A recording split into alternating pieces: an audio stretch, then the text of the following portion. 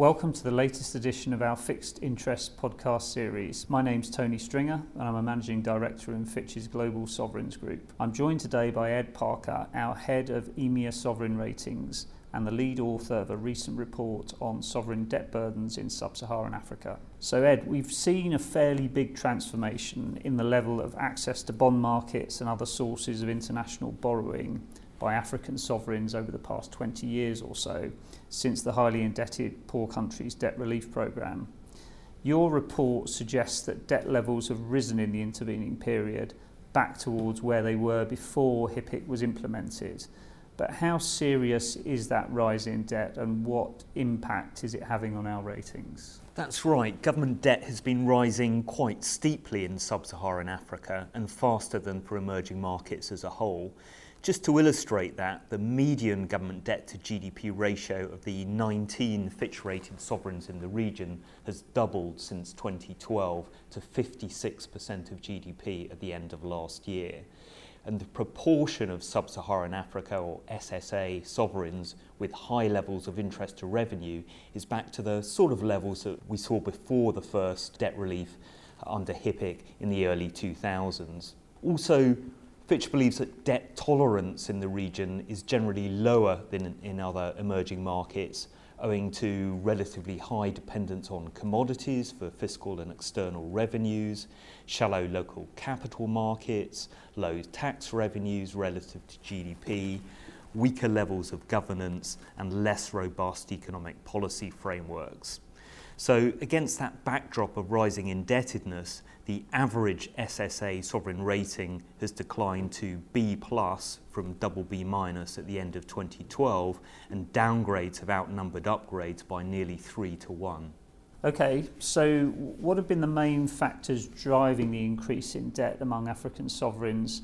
And perhaps as a follow-up, apart from the actual levels of debt in nominal terms or relative to GDP, what other risks relating to public finances are influencing ratings for us in the region? Well, the HIPC initiative lowered debt service burdens, which allowed countries to increase spending on health, education and social services.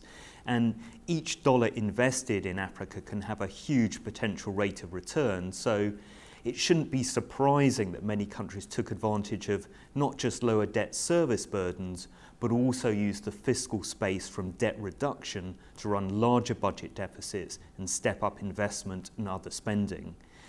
And at the same time, the opening up of the Eurobond market to SSA sovereigns and the expansion of Chinese lending to the continent provided an opportunity for them to increase their borrowing. So if we look at Eurobond issuance, then at least for the Fitch-rated countries in Africa, excluding South Africa, then that soared from an average of just over $1 billion a year between 2006 and 2012 to $7 billion a year since 2013.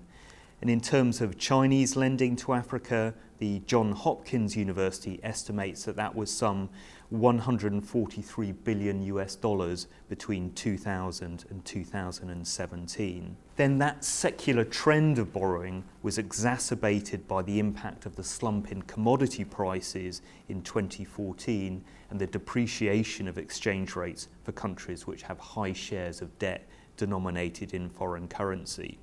In terms of other factors, as well as the amount of debt that we look at, I would say the quality and robustness of public finance management has been an important driver of the rating, and I think it's fair to say that that's weak across several countries in the continent. Mozambique is probably the most famous case where the revelation of large hidden debts was one of the triggers for its sovereign default, while in the Republic of Congo, weak information on debt service and systems for making payments was another factor in their 2016 default. Several countries, including Gabon, Ghana and Zambia, have at times run up significant payment arrears, which is a signal of weak expenditure control and or biting finance constraints.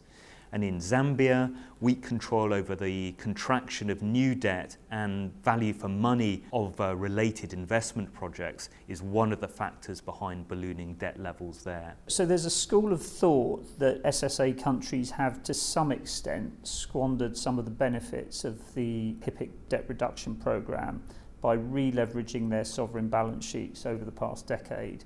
Is that a view you subscribe to? And if not, what are the factors that might support a more nuanced view? No, I don't think that's the full story, and I don't think it follows to say that the HIPC debt relief has necessarily been wasted just because public debt has risen again.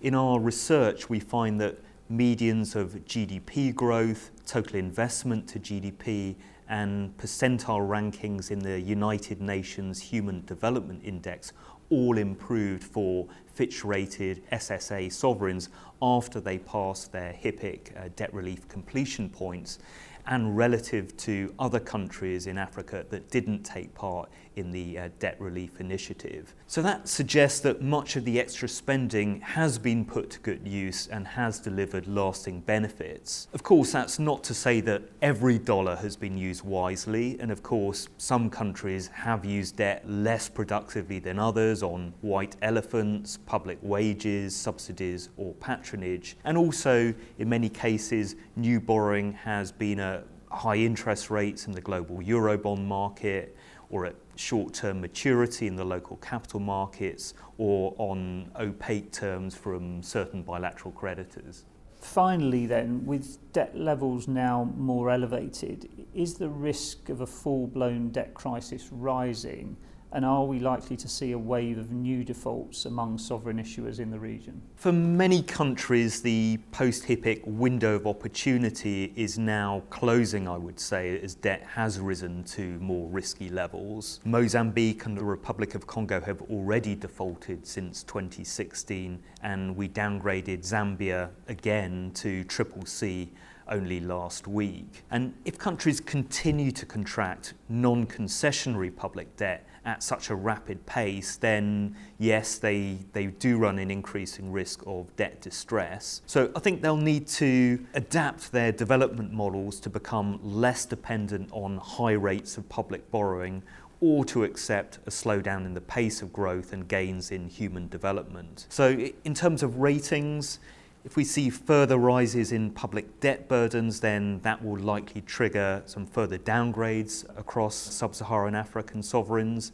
But conversely, if countries do manage to adapt growth models by implementing reforms such as raising domestic tax revenues, encouraging FDI and private sector investment, implementing growth-enhancing structural reforms, raising standards of governance to reduce leakages through corruption, then we could see some positive rating actions, or at least reduce the likelihood of negative ones. Thanks for sharing those insights, Ed, and thank you for listening. You can access the full report titled Sub-Saharan Africa Debt Burdens Rising, along with our other sovereign and economics research, on Fitch's website. We hope you join us for the next edition of Fixed Interests.